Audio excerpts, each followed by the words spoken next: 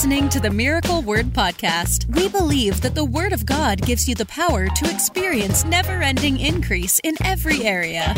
If you're ready for revelation that will take you to the next level, you're in the right place.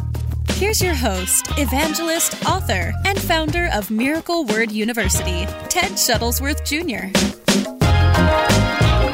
All right, so we were in New York, and I was at the table. We were just having like a lunch, and one of the artists who came to do worship at the conference this year, Dante Bowe, and from Maverick City Worship, and we were just kind of sitting around talking about some of these things, and we got talking about these three guys, and I thought, it was interesting to hear somebody else who thinks like I do along these lines. Without necessarily, a religious mindset. Now, I'm not telling you to go watch these guys because obviously they're sinners, and obviously some of the content that they're going to have is going to be filthy because they are sinners. But it's their mindset that I want to talk about today, and I want to give you 5 lessons and they're biblical lessons that you can take away from looking at how Joe Rogan, Dave Chappelle, and Russell Brand think and act even in the secular world, which the reason it's mind-blowing to me is because these guys don't even serve the Lord, but are living out certain principles that Christians won't even live out, that really we're commanded to live in that way, and it would really be beneficial to you and to the kingdom if we would live that way. And I'll give you 5 of those mindsets today and explain to you what I mean by that from their own experiences and from what the Bible says. And so we're sitting at the table, and I had a bunch of guys around, and Dante and I were talking about this very subject, about some of these guys who we pray for, and who we believe God will touch them and they'll be saved at some point. And I made this, and I want to hear from you guys on this. I made this point that it's like you can look into culture and you can see certain people that it's like they've been anointed by God. They're not following the anointing. They're not pursuing the call of God on their life. But you can discern that, God has put his hand upon their life to do something, right? And it's mind-blowing. So like when I look through culture, I remember thinking this years ago, like before Steve Harvey came out and being saved and going on TBN and all that stuff, and I know he's still rough around the edges, but like I remember looking at Steve Harvey back in the days of like the Kings of Comedy when he did that tour with all the 3 other guys. I remember watching and seeing like at Kings of Comedy and hearing him to talk and thinking like, you know what? The hand of God is on Steve Harvey. And I know people thought I was crazy for saying that kind of stuff. It's like, oh, he's a filthy comedian or whatever. And I was like, I don't know. I feel the hand of God on Steve Harvey. And it solidified it for me one night because I saw this clip on YouTube. And it was Steve. I've played it in my live services before. It was Steve Harvey saying in an arena full of people, packed out arena, saying how he would introduce Jesus if Jesus was going to come on stage. And he started, doing his introduction of Christ, which was supposed to be a comedic bit, but the anointing came on him. And really, he started preaching. You could feel, even on the video, you could feel the anointing come into the arena while he was talking about Jesus. And he was talking about, some call him the Rose of Sharon, and some call him the Lily of the Valley. He walks on water. He feeds he cleanses the leper. He raises the dead. I mean, he does all that. And you feel the anointing come into the arena. People that probably are church people, some that probably aren't, standing up on their feet in the arena and lifting their hands. And then they pan the arena at the end when he says, put your hands together for the second coming of the one and only Jesus Christ. And when he said it, the whole arena goes off shouting and lifting their hands, and they pan wide. You see probably 15, 20,000 people with their hands up, shouting and lifting their hands to Jesus Christ. He's not talking about a generic God, but Jesus Christ. So I watched that and I thought, well, there's the confirmation for me. I mean, who's going to do that? You know, that to me was like the hand of God's on him somewhere throughout his life. He's been touched by the anointing. I look at other guys. I remember, it's on YouTube if you'd like to see that clip. Just type in Steve Harvey introduces Jesus Christ. In fact, is there any way that we can get it for the end of the broadcast today, that we could play it? Like maybe download it and play it at the end? If there is, cool. If there's not, I understand. But there's another one. I remember back in, the late 90s or whatever, I was looking at Jamie Foxx.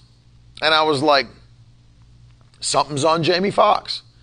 And you might not know who Jamie Foxx is. He's another stand-up comedian / actor. If you don't know who he is, he's been in movies and blockbusters and everything. So Jamie Foxx, I remember watching him and thinking the hand of God's on his life somehow and for some reason. And I didn't understand why. And I looked at him and I thought, man, and I know he's filthy and I know he's not serving the Lord, but there's something about the guy that the hand of God is upon his life. I started watching him back in the probably like early thousands, late 90s. Jamie Foxx was doing, and he's a stand-up comedian as well. He used to do stand-up, and he would, at the end of his stand-up set, he would have them bring a piano onto the stage for the encore, and he would come back out, and he would sit down at the piano and do funny songs and stuff. Like he'd do like R&B, he'd make up songs on the spot, he would roast people in the crowd, all that kind of stuff. But then I watched one time, and they brought the piano out, and he was kind of mimicking church and like what church is like. And I'm sure he knows that a large portion of his people have had experience with church, and he was mimicking church and doing stuff. And this is what it sounds like when they take the offering, and this is what it sounds like when the preacher's preaching and all that. But then, as he was sitting there doing mimicking church, he said, then there's that lady that gets up to do the solo in church to sing her song, and he starts playing on the piano Dottie Rambo's Amazing Grace Will Always Be My Song of Praise, and he starts singing it. Amazing Grace will always, this is the tune of Danny Boy, and starts singing it. Well, let me tell you something. He starts singing Amazing Grace Will Always Be My Song of Praise, and the anointing dropped in that theater. I mean, I'm telling you, I watched it. The anointing dropped. It went from like, no, he's not the donkey in Shrek. That's Eddie Murphy. But the anointing dropped. And I'm telling you, it was the anointing. Like, don't tell me I can't sense the anointing. I know what the anointing is and what it's not. It was not fake. It was the anointing. He started singing about Amazing Grace Will Always Be My Song of Praise. It was grace that won my victory. Let me tell you something. People started standing, lifting their hands, and I saw something I had never seen before in my life. A sinner started singing a song, a Christian song, and the anointing came so quickly that literally this was one of his specials that he put out on DVD. It hit so quickly that he had to stop playing. He convicted himself. I've never seen this in my life. Jamie Foxx is singing Amazing Grace Will Always Be My Song of Praise. The anointing comes so quick, he had to stop. He's like, oh man, I can't do that. I can't go. The anointing hit him at his own stand-up special, and he convicted himself by worshiping the Lord at the end of his filthy set. I've never seen anything like that. Steve Harvey, Jamie Foxx. You look through history. Elvis Presley, Whitney Houston, Katy Perry, who's gone off the deep end but grew up in church. Justin Bieber, who we just saw we had Chris Estrada was with us at Uproar Conference. He's with One Nation One Day. They just finished One Day LA in Los Angeles. Had all these different people that were quote unquote influencers come in to do this soul winning outreach in Los Angeles. And Justin Bieber came, shared his testimony, sang, Some people were angry about it. Christians, I'm talking about. Christians were angry that Justin Bieber sang worship songs because, what business does he have singing worship songs? Chris made a great point. Chris said, as soon as Jesus delivered the demoniac, he immediately instructed him to go and tell his testimony. And they didn't allow Justin to do any kind of preaching or ministry or anything like that to people, but they allowed him to share his testimony, which is what Jesus told the demoniac to do. And I understand holiness, and I understand people should be discipled, and I understand people should be living according to what the Word of God says. I get all that. But at the same time, think of the people that were drawn into that soul winning event just because Justin Bieber was going to be there. And then at the end, they heard gospel preached from a preacher and answered the altar call and were changed. And so there are people, the point I'm making, there are people who have the hand of God upon their life that maybe the Lord called them. And the Bible says the gifts and the calling of God are without repentance. So maybe the Lord called them, in that way. They've not responded to the voice of God or anything like that. And I agree. There are people, you just know that the hand of God, either God's called them to preach or to, whatever it might be. And they've not really responded to the call of God or whatever. Everybody was rejoicing when Kanye West finally responded to the call of God and everything. And the thing you have to remember too, before I get into giving you these 5 things, people love to criticize people at whatever place they're at in their walk with God. And I understand, listen to me, I understand holiness. You got to live holy. You have to be obedient to God's word. But there is something called discipleship. That's when you go from, there was a difference between the Ephesian church and the Corinthian church. The Ephesian church was mature. The Corinthian church was immature. Big difference. Paul was kicking people out of the Corinthian church because they were living in unrepentant sin. The Ephesian church, he's talking differently to them. There is a walk with God where you continue to become more like Christ. Love you, Isaiah. So, there is discipleship. And one of the sad things, you see a celebrity make a decision to serve the Lord.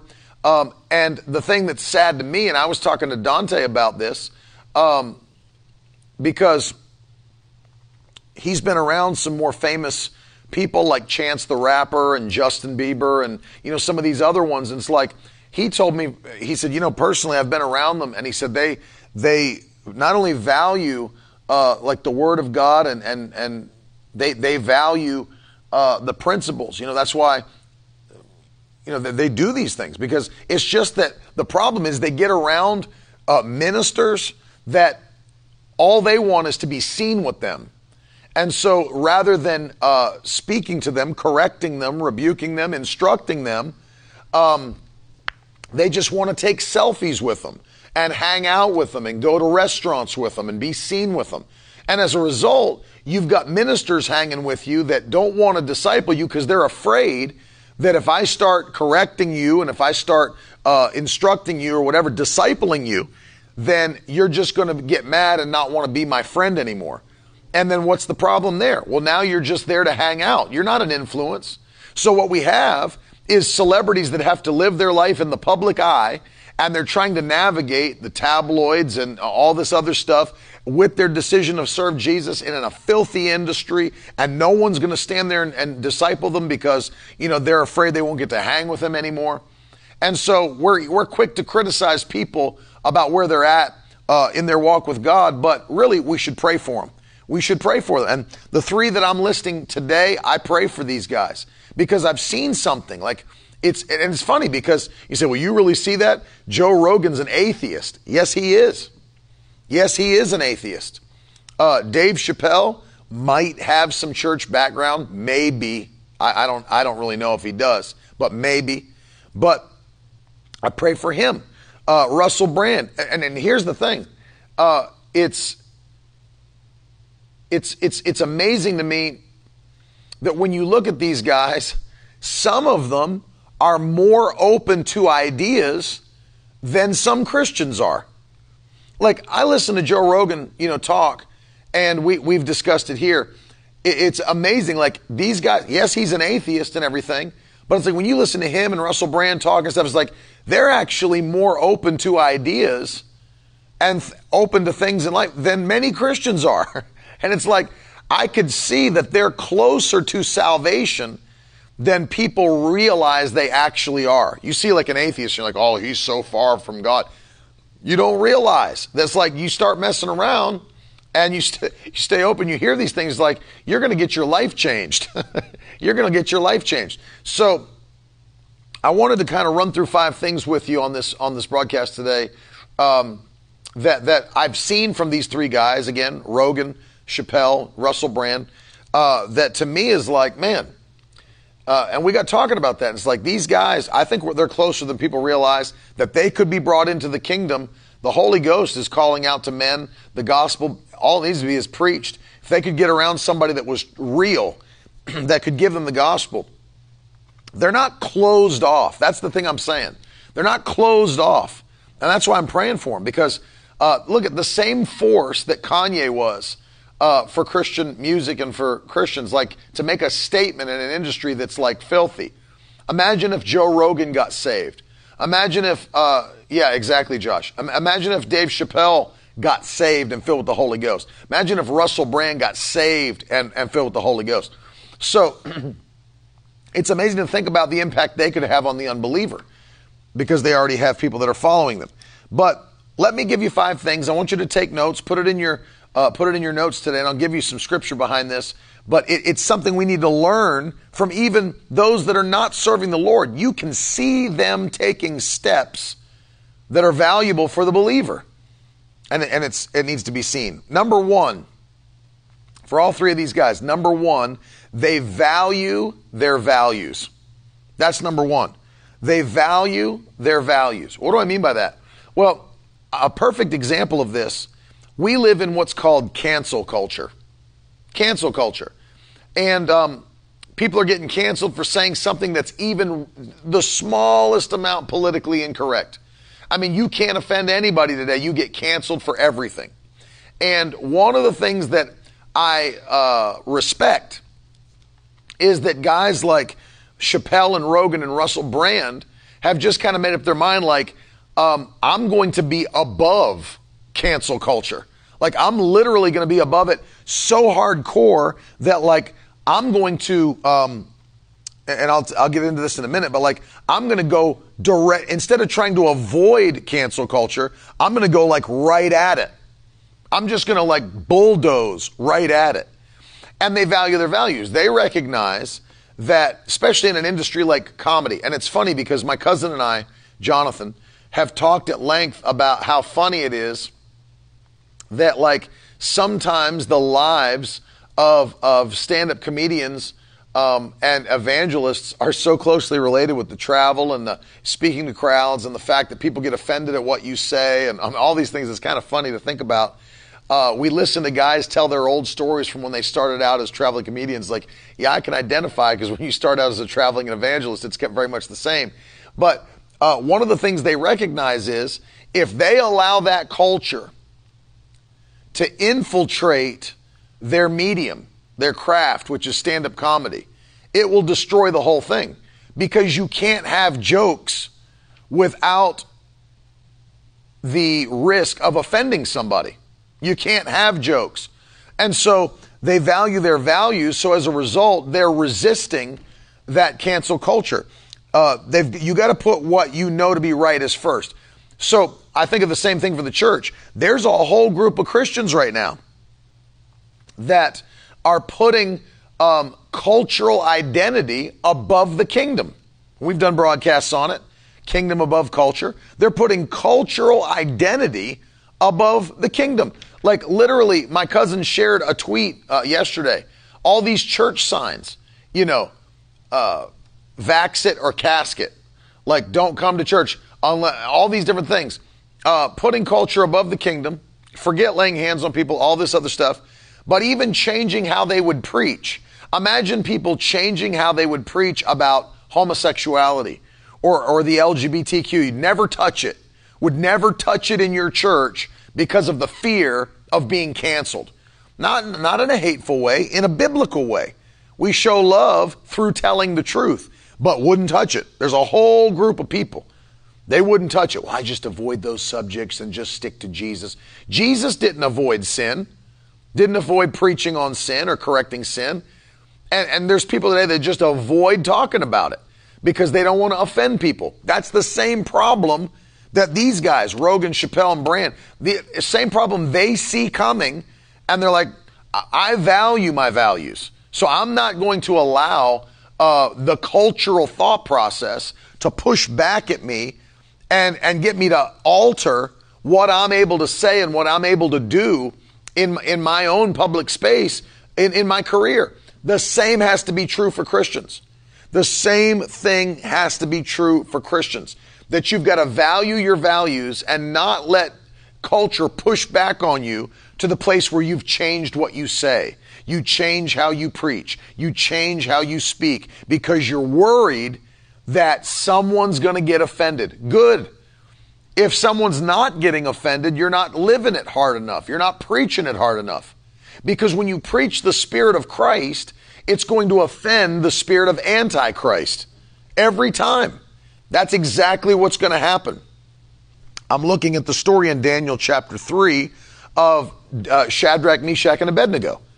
That they literally valued their values so hardcore that when the whole national setup changed, that you imagine the entire nation bowing to a system, whereas 3 guys stayed standing tall. I mean, like, that's the biblical principle.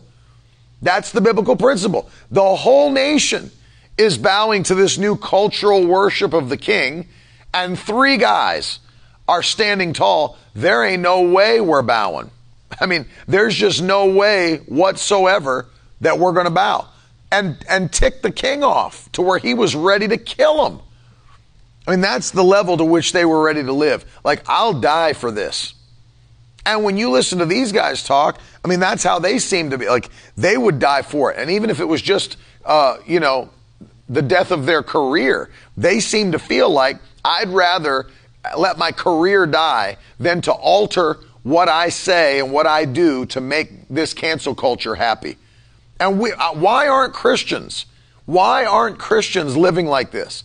Where you're unashamed to speak biblical truth and live a biblical life and not care about the pushback of an antichrist system and agenda. Why is it that there were so few people ready to continue worshiping God in the midst of the corrupt pushback from the government in 2020? Why were there so few churches willing to do that? Why were there? We need more. We need more that won't bow. We need more that won't compromise. We need more that won't stop saying what the Word of God says. And one of the things that I appreciate, and I'll get into number 2, which is this, they don't just value their values, but number 2, they push boundaries on purpose. Put that down. Number 2, they push boundaries on purpose. They push boundaries on purpose. Not on accident, on purpose. And yeah, they get flack for it, but they don't care because they understand that in order to keep this thing moving forward, in order to keep making this work, if there are things being pressed back at you from society and culture, you have to press back violently in order to make headway. I mean, I was pretty amazed that in the midst of the most politically correct moments of the time, where people are being canceled left and right for saying some of the smallest things, blew my mind. You know, Dave Chappelle dropped a special called Sticks and Stones. I don't recommend watching it. It's called Sticks and Stones for a reason. You know, you remember the old saying, sticks and stones can break my bones, but names will never hurt me. Listen, he came with sticks and stones to the special. And it was almost like he was making an effort to offend everyone he could as fast as he could.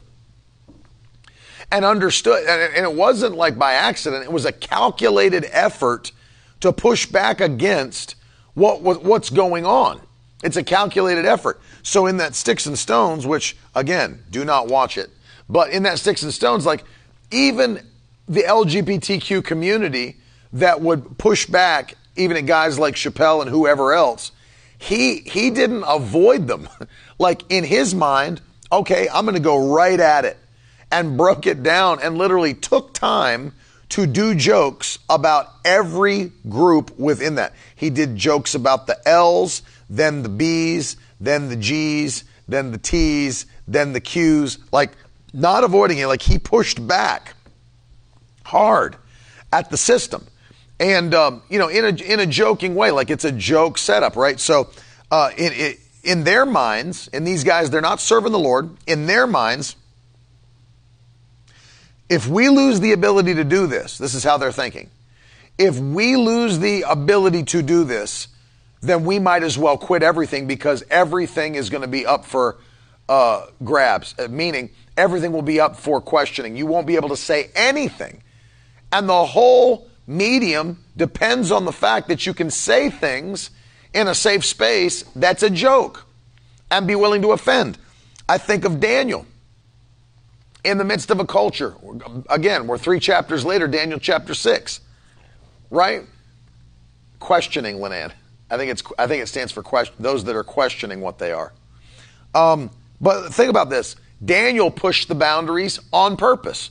Do you think Daniel didn't know that it was illegal to pray to anyone but the king? Of course Daniel knew. He was one of the right-hand men of the king. So much so it made people mad that he had that much favor. Do you think Daniel even cared at all that the whole system had changed? That it was now pushing back against his life with God, following God, Jehovah? Do you think he cared? And it was pushing back. I mean, the whole reason they made those edicts was to push back at Daniel alone. I mean, think about this. That would be like if they made things today, and I'm not saying they are, but what if they did? That's like if they made things today governmentally that pushed back only against the church. Imagine if they said, we're going to lock down again, but the only places locking down are churches.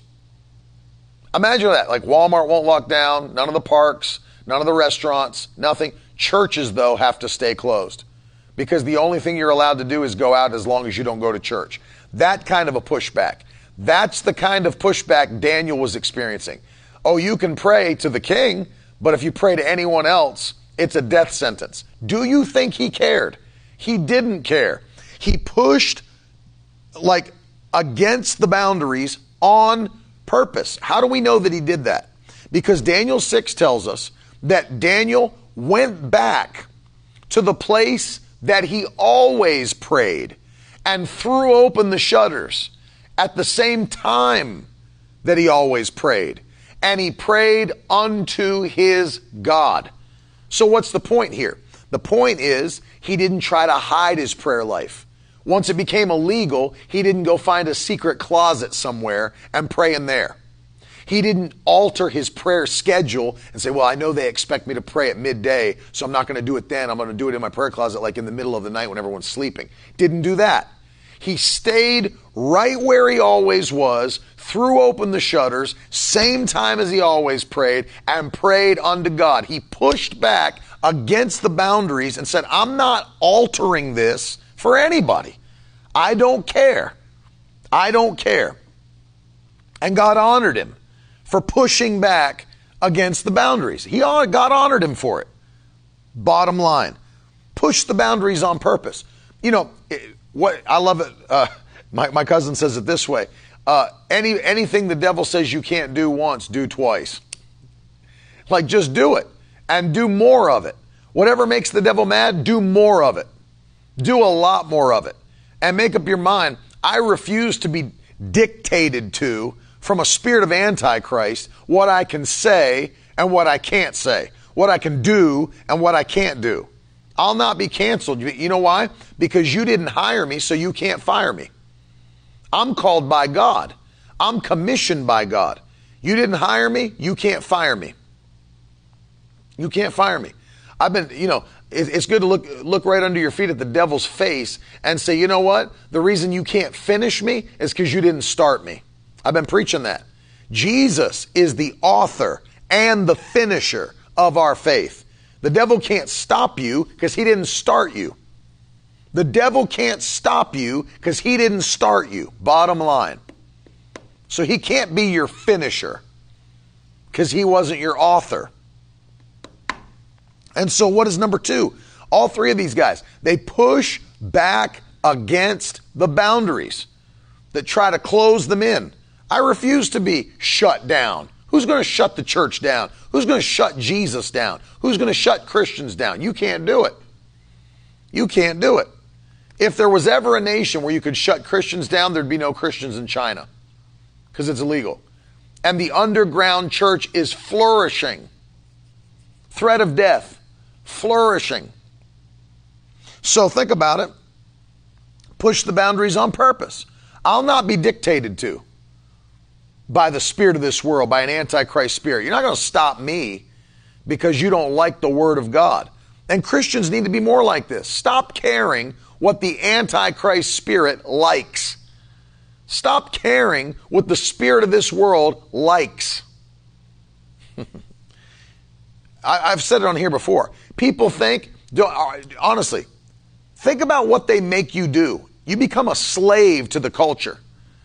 I didn't post a black square on my Instagram feed, and I'm never going to. Here's the thing about it. I love all people. I love black people. I love Puerto Ricans. I love white people. I love people that are from Mexico. I love Peruvians. Whatever it is. I don't care what race you are. I love people. I love people. I don't love antichrist systems like Black Lives Matter because that's an antichrist system. If you don't think it's an antichrist system, go and read some of their goals. Go read how the people that are leaders within the BLM want to break up the nuclear family on purpose. Goals. Well, that's not God's agenda. God's agenda is to put together the nuclear family, to bring husbands back to wives and fathers back to their children. God looks to restore families, not break them apart. And here's the way it works. God, by his own spirit, inspired scripture to say that if you say you love God and you hate your brother for any reason, you're a liar and the love of God's not in you. So you can't hate people and say you love God. I love everybody and without any kind of a filter.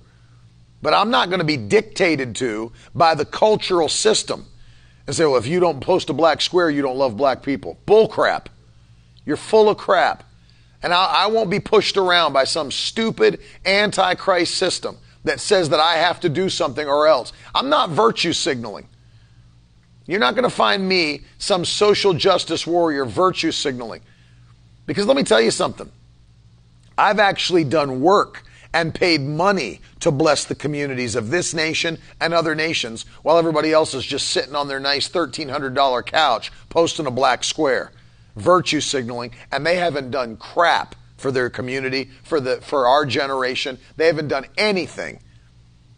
So I'm not being pushed. I'm not going to have people push back at me and say, well, you don't care enough about your generation because you didn't post a black square on your Instagram and you're not marching with Black Lives Matter. And I never will. You never see me march because it's bull crap. Because all it is another man-made agenda based on hate and anger. You're never going to see me do it. Never going to see me do it. And if you think you're going to stop racism with a march, you've lost your freaking mind. Because the way that you take racism out of a culture or out of the heart of a man or woman is by getting them saved. That's how. That's how. You say, well, I know Christians that are racist. Then they're not Christians. I just read you the scripture from 1 John. If you say you love God and you hate your brother, then you're a liar and the love of God's not in you. Well, I know you don't know Christians that are racist, because if you're racist, you're not a Christian, according to scripture. So it's bullcrap, and I'll not be dictated to by some stupid antichrist agenda and say what I am or what I'm not because of some virtue signaling on social media. Never going to happen. And I don't really give a crap what people think about it. You can invite me to your little conference or disinvite me. Uninvite me, whatever. I don't care. You didn't start me, you can't stop me. So I don't give a crap. And that's how you have to live. That's how you have to live. And these guys they'll push the boundaries. They'll push the boundaries on purpose. So did Daniel. So did everybody in the Old Testament that followed God. So did the New Testament believers. Don't preach in the name of Jesus anymore. Oh, fine. Let me tell you, Acts 5:29. We must obey God rather than man. That'd be a good verse for you to put down in your notes and remember for the rest of your life. Because while every Christian idiot was on social media last year saying, Romans 13, obey the government. Romans 13, obey the government. Yeah, that's what they did, didn't they? Through the whole Old and New Testament. They obeyed the government. That's how the Christians died so much. And that's how the Old Testament saints were persecuted so much, because they obeyed the government. That's what Daniel did, isn't it? He obeyed the government. That's what Shadrach, Meshach, and Abednego did, right? They obeyed the government. People are so dumb because they don't even read the Bible. Obey the government. Obey the government, brother. How about read Acts 5:29 when they were commanded not to preach in the name of Jesus anymore, and they said, we must obey God rather than man. So if you want to beat our backs with rods, do it. You want to throw us in prison, do it. You want to kill us, do it. But we're not obeying you, we're obeying God. And that's how Christians need to live in 2021. That right there is how Christians need to live in 2021. Do you ever wonder this? If Christians were always obeying the government, how come they were in jail so much? Why was Paul in jail so much? Why was Peter in jail? Why were all these Christians being beheaded? How come until the 3rd century, until something called the peace of the church, how come Christians were being slaughtered left and right if they were always obeying the government? People have lost their minds. It's like, what are you going to rewrite all of history to fit your stupid agenda? Don't be dumb. That should be a verse. Don't be dumb. Number 3, not only do they value their values, not only do they push boundaries on purpose, but number 3, they don't shut down foreign ideas. They don't shut down foreign ideas. I'll tell you something that is kind of mind-blowing. They're open to it. Now, this is going to be a huge swing from the left to the right here, because we're talking about sinners versus Christian people. But one of the things that I'm so blown away by is these guys are willing to try anything. And, stuff that you've never even heard of. I mean, smoking a frog. Who has ever smoked a frog? These guys will literally take a frog and clean out the insides and smoke. Apparently there's some kind of huge high you can get, mind-altering high from smoking a frog. What's the stuff Rogan and those guys do? DMT? They talk about it often. One of the things that blows my mind, these guys aren't shut down to the spiritual realm. You can hear Joe Rogan and these guys talk about the supernatural realm on the podcast. And, they'll talk about how they enter into the supernatural realm through doing drugs. Zach, what are they talking about? They're doing DMT and have somebody in the spirit meet them and teach them things and take them places. I'm not even joking. If you've not heard this, these guys will do DMT, and then every time there's a celebrity on Rogan's show, and they'll get on and say, oh, you've done it too, and then they'll talk about their experience, doing these drugs, and then meeting somebody in the spiritual realm who will then take them places and teach them things they didn't know. And what do they talk about? Teaching them the secrets of the universe, and I mean, just Russell Brand did it for 3 straight days, where they just had intravenously. Every time he was coming down from a high, they would just pump more of it into his system. Literally spent so much time throughout his life in the spiritual realm through drugs. Who was it that said they met the spirit and they were I can't even teach you any more stuff? It was Russell Brand, who's I met the spirit again, and they were I can't teach you anything else. I've taught you everything I can teach you. It's they're meeting with demons through drugs. And you got Christians that don't even believe in the supernatural realm. You've got Christians that don't believe in the supernatural realm. And you got these guys like, I'm open, I'm not shut down to foreign ideas. And here, I want you to listen to this. I want you to hear what I say right now, because here's the huge swing from the left to the right. We're going all the way to the other side. You've got sinners like Rogan and Chappelle and Russell Brand and all these other people. There's many of them in Hollywood and other places. They are willing to, if they have to get high, they want, hear this now, hear it clearly. They want to meet a spiritual being and be led through life. I don't know if you're picking this up. They want to meet a spiritual being and be taught and be led through life. They keep doing. Who's willing to stay on drugs for 3 days straight and never come down from the high so that you don't have to leave the spiritual realm? Think about that in your Christian mind. What does it say about a generation when you have people that want to stay in the spirit realm for so long so they never have to come out, that they'll stay on a chemical? That's right. That's a great way to put it. Misdirected hunger. And you got Christians that won't be led by the Spirit. Christians, and the Bible tells us very, very plainly, Romans chapter 8, that as many as are led by the Spirit of God, they're the sons of God. Verse 14. They're the sons of God. So you know what? You've got Christians that are supposed to have a connection with a spiritual being and supposed to be taught all things. You have no need that any man should teach you, but the Holy Spirit, when He comes, will teach you all things. You're supposed to have a connection with a spiritual being that's teaching you all things, that is leading you through life and guiding you and comforting you. And you got Christians shutting their spiritual being down so they can live in the carnal realm. Think about it. So they can live in the carnal realm. And you got sinners that are willing to put chemicals in their body so they can access the spiritual realm, meet a spiritual individual who will lead them and guide them. I mean, that blows my mind. That blows my mind. That we don't even need drugs to be led and guided by a spiritual being. And you got sinners that will do drugs to be led and guided by a spiritual being. They're not even shutting these foreign ideas down. They're open to the spirit realm. Yes, I believe it's real. There is a spiritual realm. I've been there many times. I've heard those guys talk like that, right? Rogan said stuff like that. Like, I've been there many times. I've seen it. People think I'm nuts, but if you've done it, you know too. You've been there. And then they talk about their shared experience. Yeah, I know what you're talking about. I've been there. I've seen that. I've met a guy in the spirit realm. They know.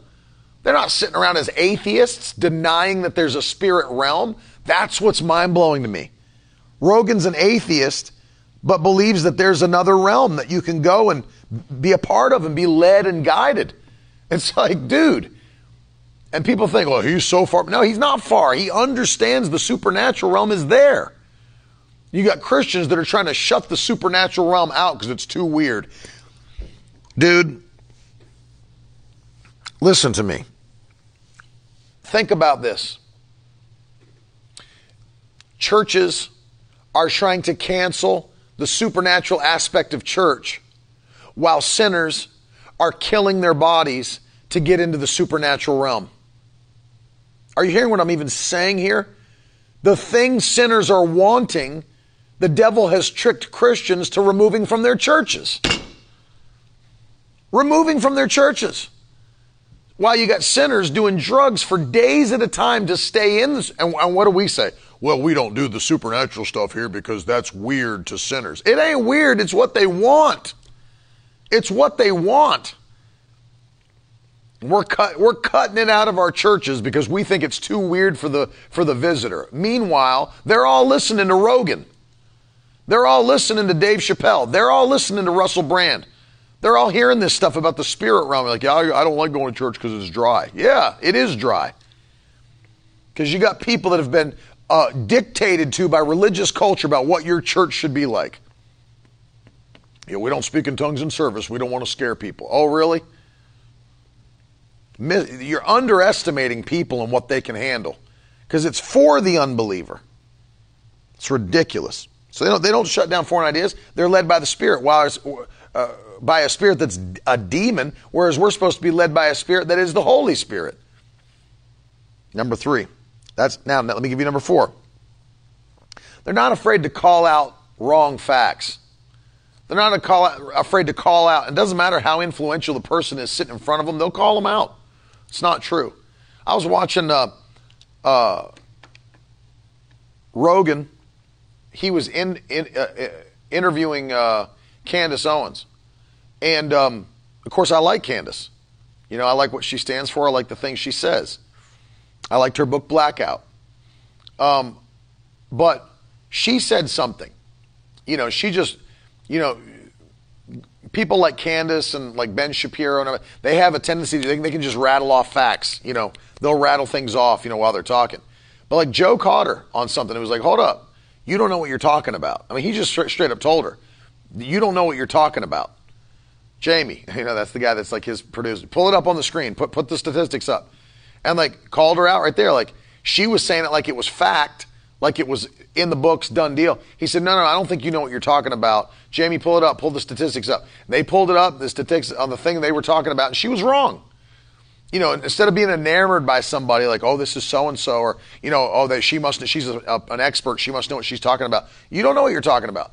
And one of the things that a lot of times we're as Christians, I can't stand if the fact we won't call out stuff that's untrue. It's not true. Just because something's popular within Christianity doesn't mean that it's true and doesn't mean that we should accept it at large and en masse. You know, people got mad at me, but it was probably my most listened to podcast back then that I'd ever done. I did a podcast called Are We Singing Unscriptural Worship Songs? And I just took Reckless Love and broke it down scripturally, like the things that are claimed by Reckless Love and the lyrics. I like the sound of the song. I love the tune. You know, it's a catchy song. But there's stuff that it says that's totally unscriptural. Totally unscriptural, especially if you understand the law of seed time and harvest and stuff. Well, I broke it down. I took people to the scripture where what does the Bible say about this? Could God's love truly be reckless? What does reckless mean? What does reckless mean? And is this how God operates? Did God not know the future? Did God not have a plan when he sent Jesus? Did he not know what was going to happen? You know, we broke it down from scripture. And I'm sure people were mad. That's their favorite song. I stepped on their toes. You know, all this stuff. But the fact is we're caught because what we don't realize is, well, it's just a song. Why do you have to go off? Because people, whether you realize it or not, will take their theology from a song. If you don't know that by now, know it. People will build their theology, sadly, off of a song lyric. It's like, well, you know, he chases me down, you know, fights till I'm found, leaves the 99. You know, and they'll just, it's still up on our podcast, Ruth. You can just go through my podcast and search, Are We Singing Unscriptural Worship Songs? It was a couple of years ago. You can go back and see. But it's like, they'll take the overwhelming, never-ending, reckless love of God. They will take their theology from a song. So if that's the case, and it's so popular that everybody's listening to it, it's good to break it down from Scripture. Is this even scriptural? You know, if they're not afraid to call things out, you know, we talk about the hyper grace message that went so viral. Everybody talking about grace. Everybody talking about grace to the point of hyper grace. It's beyond biblical grace, and it becomes dangerous grace. What some have titled greasy grace, hyper grace. And we've dealt with that many times on the broadcast, but that's popular culture in Christianity. Everybody's on grace. Everybody switched to grace. They didn't define it properly. They're preaching it heretically, and it's something that's damaging churches and Christians. So should it be called out? Yes, it should be called out. These guys aren't afraid to call things out when they're wrong. Why are Christians so afraid to, well, you know, that will offend people. You know, that's people's favorite message, and then, you know, I just choose to not touch it. Yeah, meanwhile, people are losing their salvation over it because there's people too afraid to touch it, or they just don't understand it enough to even explain it. Paul called it out. Paul called out all kinds of heresies. So did John. Jesus called stuff out. And in church, we can't call stuff out because somebody might get offended because it's their favorite message. Tough. What does the Bible say? What does the Bible say? That's the real question. What does the Bible say? And then let me read to you Proverbs 27 and verse 5. You can go there with me if you want. This is the verse I want to give you. Proverbs 27 and verse 5. Listen to this. Proverbs 27 and verse 5. Better is an open rebuke than hidden love. Love you, Brother Mark. Better is an open rebuke than hidden love. It's actually walking in love when you bring correction to somebody for something that will end up hurting them rather than helping them. You know, I've said this before with preaching against sin and preaching to the LGBTQ community, right? It's like, well, you don't love them because you don't support their lifestyle. No, I love them because I'm letting them know that a sinful lifestyle will keep them from an eternal heaven and it will put them in an eternal hell. That's the love that I'm talking about. I'm not like one of those nut jobs at, what's that Baptist church that always is doing crazy stuff like burning Bibles that aren't King James and stuff? What? You know what I'm talking about? That crazy Baptist church. AJ Bible will help me on that. What's that Baptist church, AJ? That's just like their nut jobs. Every last one of them was an inbred nut job. Westboro Baptist. I'm not talking about, where I'm sitting around preaching like homosexuals need to go to hell. That's not what we're preaching. That's not what we're preaching. We're preaching that sin will send people to hell, and we don't want to see people, even if, I don't care if they're engaged in homosexuality, lesbianism. I don't care if they're engaged in drugs. I don't care if they're engaged in alcohol. I don't care what they're engaged in. I don't want to see people in hell. But I can't go the other direction and tell you that your actions don't matter and so everyone's going to go to heaven at the end, because that's not true. And so I have to tell you the truth to get you to heaven. And I want you to be in heaven because I love you. So I'm not going to lie to you and tell you that your actions don't matter, hyper grace. And I'm not going to preach universalism that no matter how sinful everyone is, the whole world's going back to heaven at the end. No, they're not. It's a narrow path, and few there be that find it. And I don't want to see people go to hell. So as a result, I have to tell them the truth. Melissa said, inbred nut job. You sure have a way with words, Teddy. Thank you. I read the dictionary in my off time. So, you think about it. There are sins that, sin kills you. Sin kills you. That's why Paul listed a whole paragraph of sins when he's talking about the works of the flesh, Galatians 5. Sin's a killer. And so I don't want to see people go to hell. I want to see people go to heaven. But you got to tell somebody the truth it's the truth that sets you free. John 8:32. You'll know the truth and the truth will set you free. If I don't tell somebody the truth, I can't see them get set free. There's a point of why we stick to the Word of God. It's the element that sets men free. And I don't want to see somebody that's living in homosexuality right now, or lesbianism right now, or bisexuality, or whatever, transgender. I don't want to see people go to hell. I want to see them go to heaven. So what do? Tell them the truth in love. I love you. I'm not telling you this because I hate you. I don't hate homosexuals. I don't hate lesbians. I don't hate people that are bisexual. I don't hate transgender people. I love them all. I don't refuse to pray for them.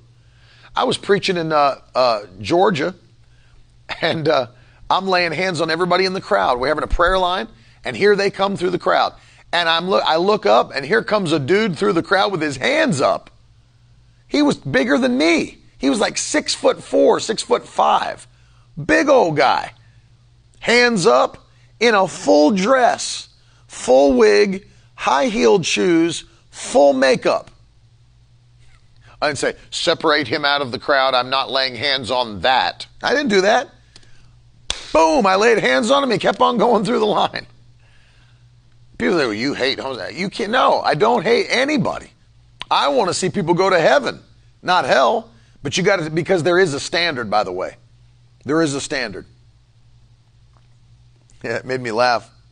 People are talking about, there's a difference between a sovereign nation and an analogous region where everybody can just gather. We have this big argument over open borders versus tight security at the borders. And I saw somebody posted, heaven has a strict immigration policy. Hell has open borders. And it's true. You don't have to do anything to go to hell. You'll just go. But there is something you have to do to go to heaven. And that truly is the point. That truly is the point. Calling out wrong facts. Don't be afraid to rebuke in love, to exhort, to correct. Don't be afraid. You got to do what the Bible says. Let me give you the final one. Let me read you that verse again. Better is an open rebuke than hidden love. Better is an open rebuke than hidden love. Would you be upset at your friends if you were out to dinner with them and then afterwards you all had a very important meeting and you ate with them and then you had a ton of black stuff in your teeth, tons of black stuff in your teeth, and then you were like, you just went to the important meeting with your friends and they knew it, but they never told you. They let you sit there in front of that person that you had to have a very important meeting with and sat there and smiled and talked and your teeth were full of black stuff.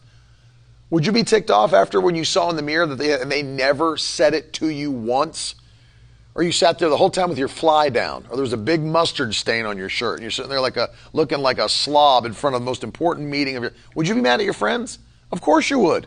Because if they loved you, why wouldn't they tell you? Why did you tell me there was black stuff all through my teeth? Why didn't you tell me my fly was down? Why didn't you tell me I had mustard all over my tie?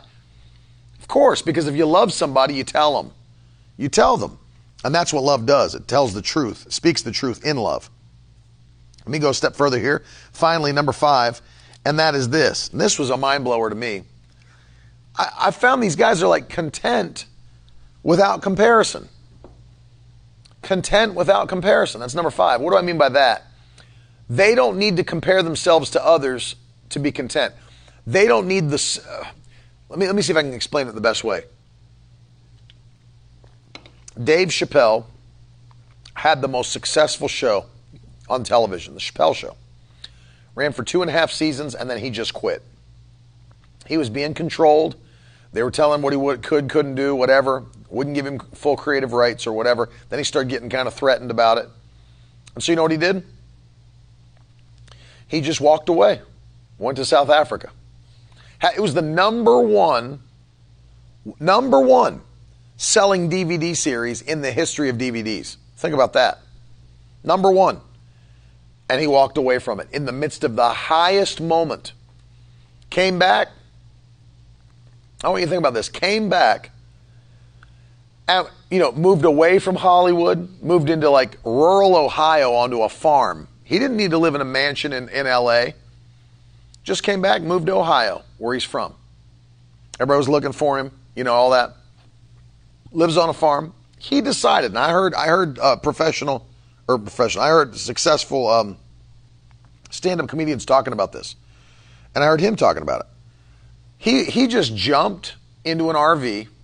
He wasn't doing big stand-up. He wasn't doing anything. He just jumped into an RV and decided to just do a cross-country trip and was driving around with some people in an RV. And this is where he was at as probably the most successful comedian in the world. Not to mention, every comedian who is successful still refers to him as probably the most influential comedian there is, probably the most successful. And they'd say he's above cancel culture. He's above all of it. And I heard Joe Rogan say there's nobody as much of a genius as Chappelle because it takes people a long time to write content. Jerry Seinfeld threw out all of his content and decided to write only new stuff to do live. And it took him a long, long time to write 15 minutes of content for the stage. Dave Chappelle comes back and drops 3 one-hour specials, all new content. He's like a machine. Nobody can do what he does. He's willing, instead of selling out stadiums, you know what he was doing? He was riding around the United States of America in an RV with a few people and had a portable sound system. And he would just pull up in a town, get out, go to like a public park, put up his little sound system, and just start doing stand-up in a park until like a crowd of like 40 people would gather around. Here's a guy that could sell out stadiums if he wanted to. Sell out theaters. He's just driving around in an RV, setting up a sound system, and just doing stuff for people in a park until like 40, 50 people gather around him. And like is content. Makes him happy. Makes him happy to just drive around in an RV and do stuff in a park. You know, it's funny because like, I don't remember, do you remember who told this story that was like, they were in that city doing a stadium that night or doing like a big theater arena? Was it Kevin Hart?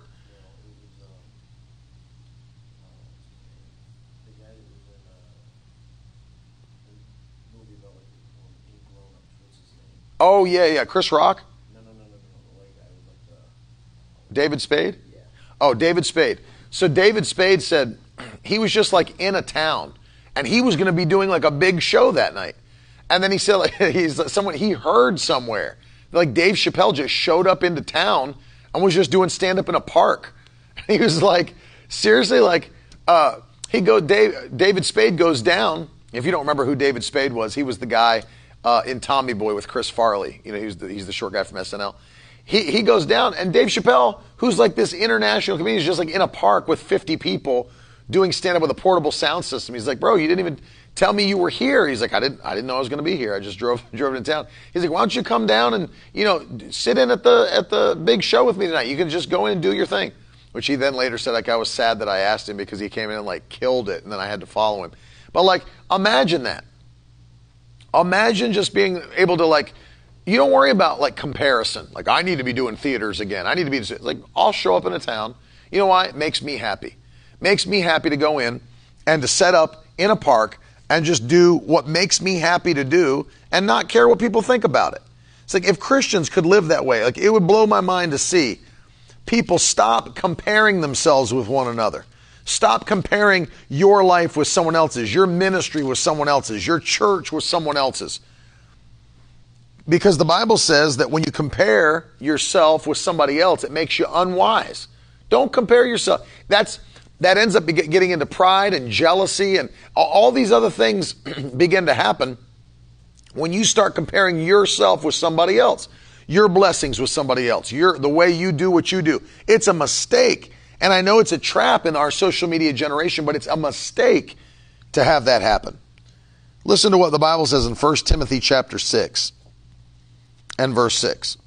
The Bible says, but godliness with contentment is great gain. For we brought nothing into the world, verse 7, and we cannot take anything out of the world. Contentment. Be content with what you have. Doesn't mean you don't push for increase, because God's always got a plan to increase you. But it's talking about people that end up in jealousy, strife, envy, comparison. It's dangerous. It's dangerous. And you see guys like that. And it's mind-blowing to me.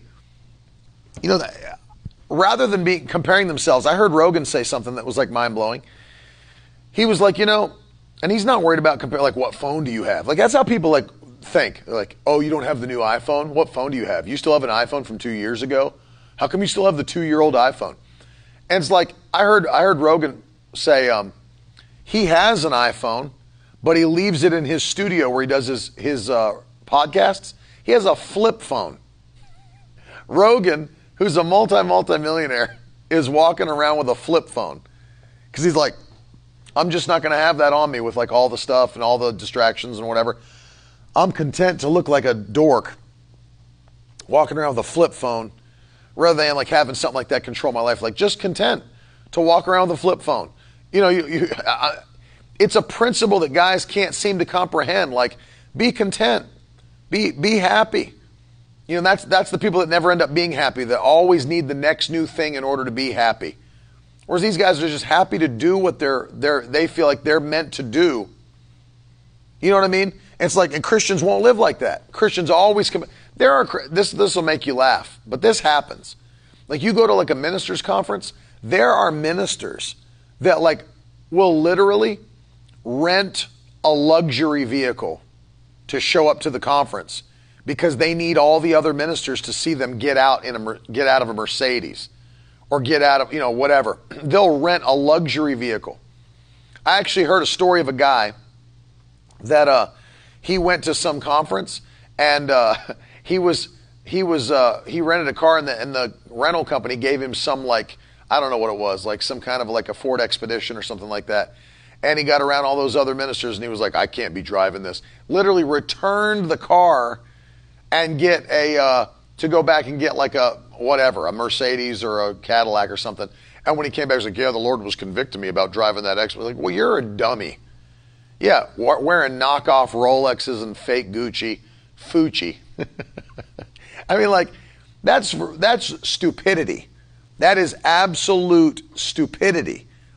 That's all pride. They need to see me in a Mercedes. They need to see me in like, if you have one, great. But can you imagine, like, returning a rental car to go get a luxury vehicle so that's what people can see you in? Like, that's the dumbest thing ever. Godliness with contentment is great gain. If you have nice things, that's fine. I mean, there's nothing wrong with having nice things. It's the mindset of like, this is what they need to see me in. I was like, bro, I don't care. You know what I mean? Like, I just, you can't care. You can't care because that thing will run your whole life. It'll run your whole life. So again, value your values. Put them above everything else. Don't be pushed back against this antichrist agenda culture. Make you change your values and what you believe and what you say because it might offend somebody. Number 2, push boundaries on purpose. If the devil says you can't do it twice. Number 3, don't be shut down to other ideas coming in. If the Holy Spirit's leading you outside of what seems normal, follow the leading of the Spirit. Follow the leading of the Spirit. Call out wrong things. Don't be afraid to rebuke something that's wrong. And finally, be content. Don't get into comparison. Don't fall into the trap of comparison. Don't fall into the control. It'll destroy you. It'll destroy you. I want to pray for you because, and I'm back all this week, by the way, in the studio before we leave again for Lancaster, Pennsylvania. So I'll be back live. Carolyn will be live in her sessions tomorrow and Friday. But I want to pray for you because more than ever, we need this kind of Christian. This is who we need. People that do this stuff. Not people that are ashamed.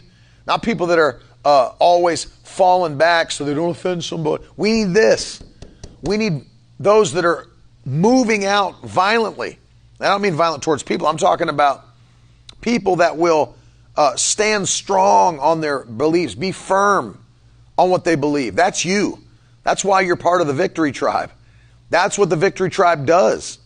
That's who we are. And so if it takes more boldness, today I'm going to pray boldness comes on you.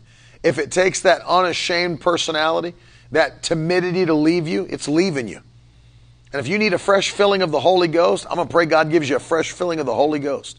So Father, in the name of Jesus, I pray for every man and every woman watching this today, live or on the replay. Maybe they're listening on the podcast. Fill them with a fresh boldness today, a fresh fire in the Holy Ghost.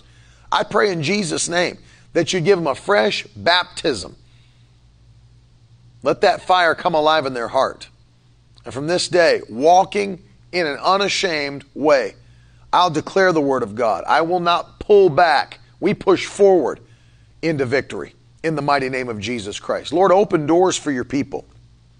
Lord, those that are sick, heal them in Jesus' mighty name. Those that are battling in their minds, send them peace. Let this be the greatest 5 months of increase that we've ever seen in the mighty name of Jesus Christ. We thank you, Lord, for it. We give you praise for it.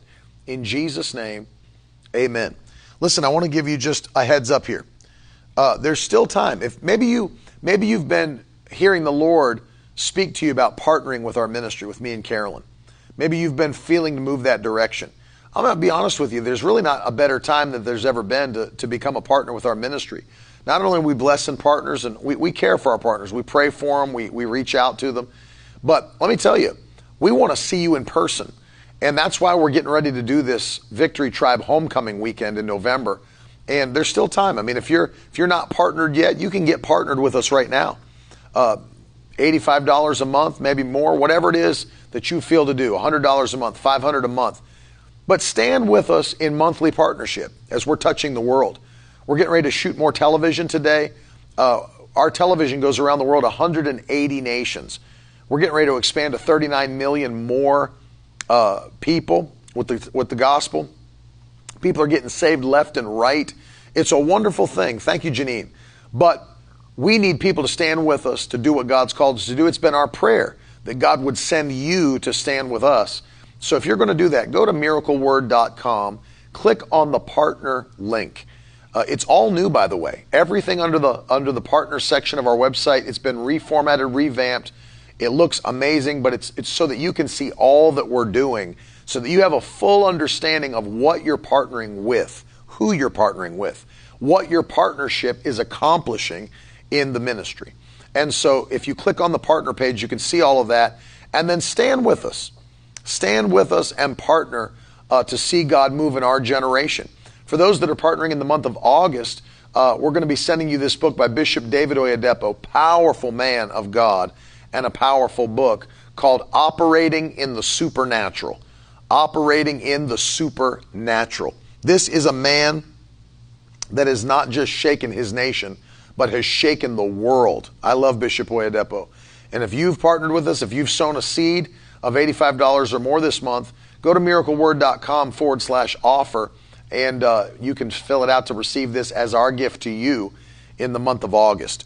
I want to say that again, that Miracle Word, the Victory Tribe Homecoming Weekend, it's coming up November 12th and 13th, and I want to see you there.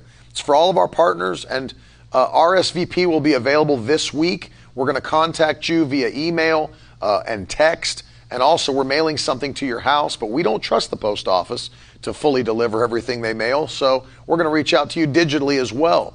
And if you're not signed up to receive text messages, do that. It's going to be the quickest way to hear from me, and it is me texting you.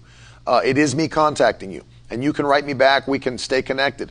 But that's going to be available this week because we need to know who's coming. We have to let the hotel know. We've got all the addresses and everything for you of the Renaissance Hotel. Sunday service that weekend, I would say, AJ, the same place we're going to be for the Friday night, which is Central Assembly of God in Bethlehem, Pennsylvania. That's the church where we're holding. You know what? Jonathan may have his church open by that point. They're shooting for first Sunday in November, I believe. So he may be open over in Pittsburgh, which will be a little bit of a drive from there, but really not too bad, I guess.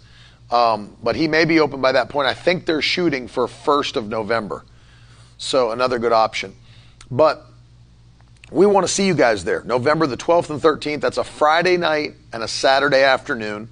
Would love to see you. So the lunch is for partners. But we definitely need to know that you're coming. So we'll have some information going out this week. So how you can RSVP on the website.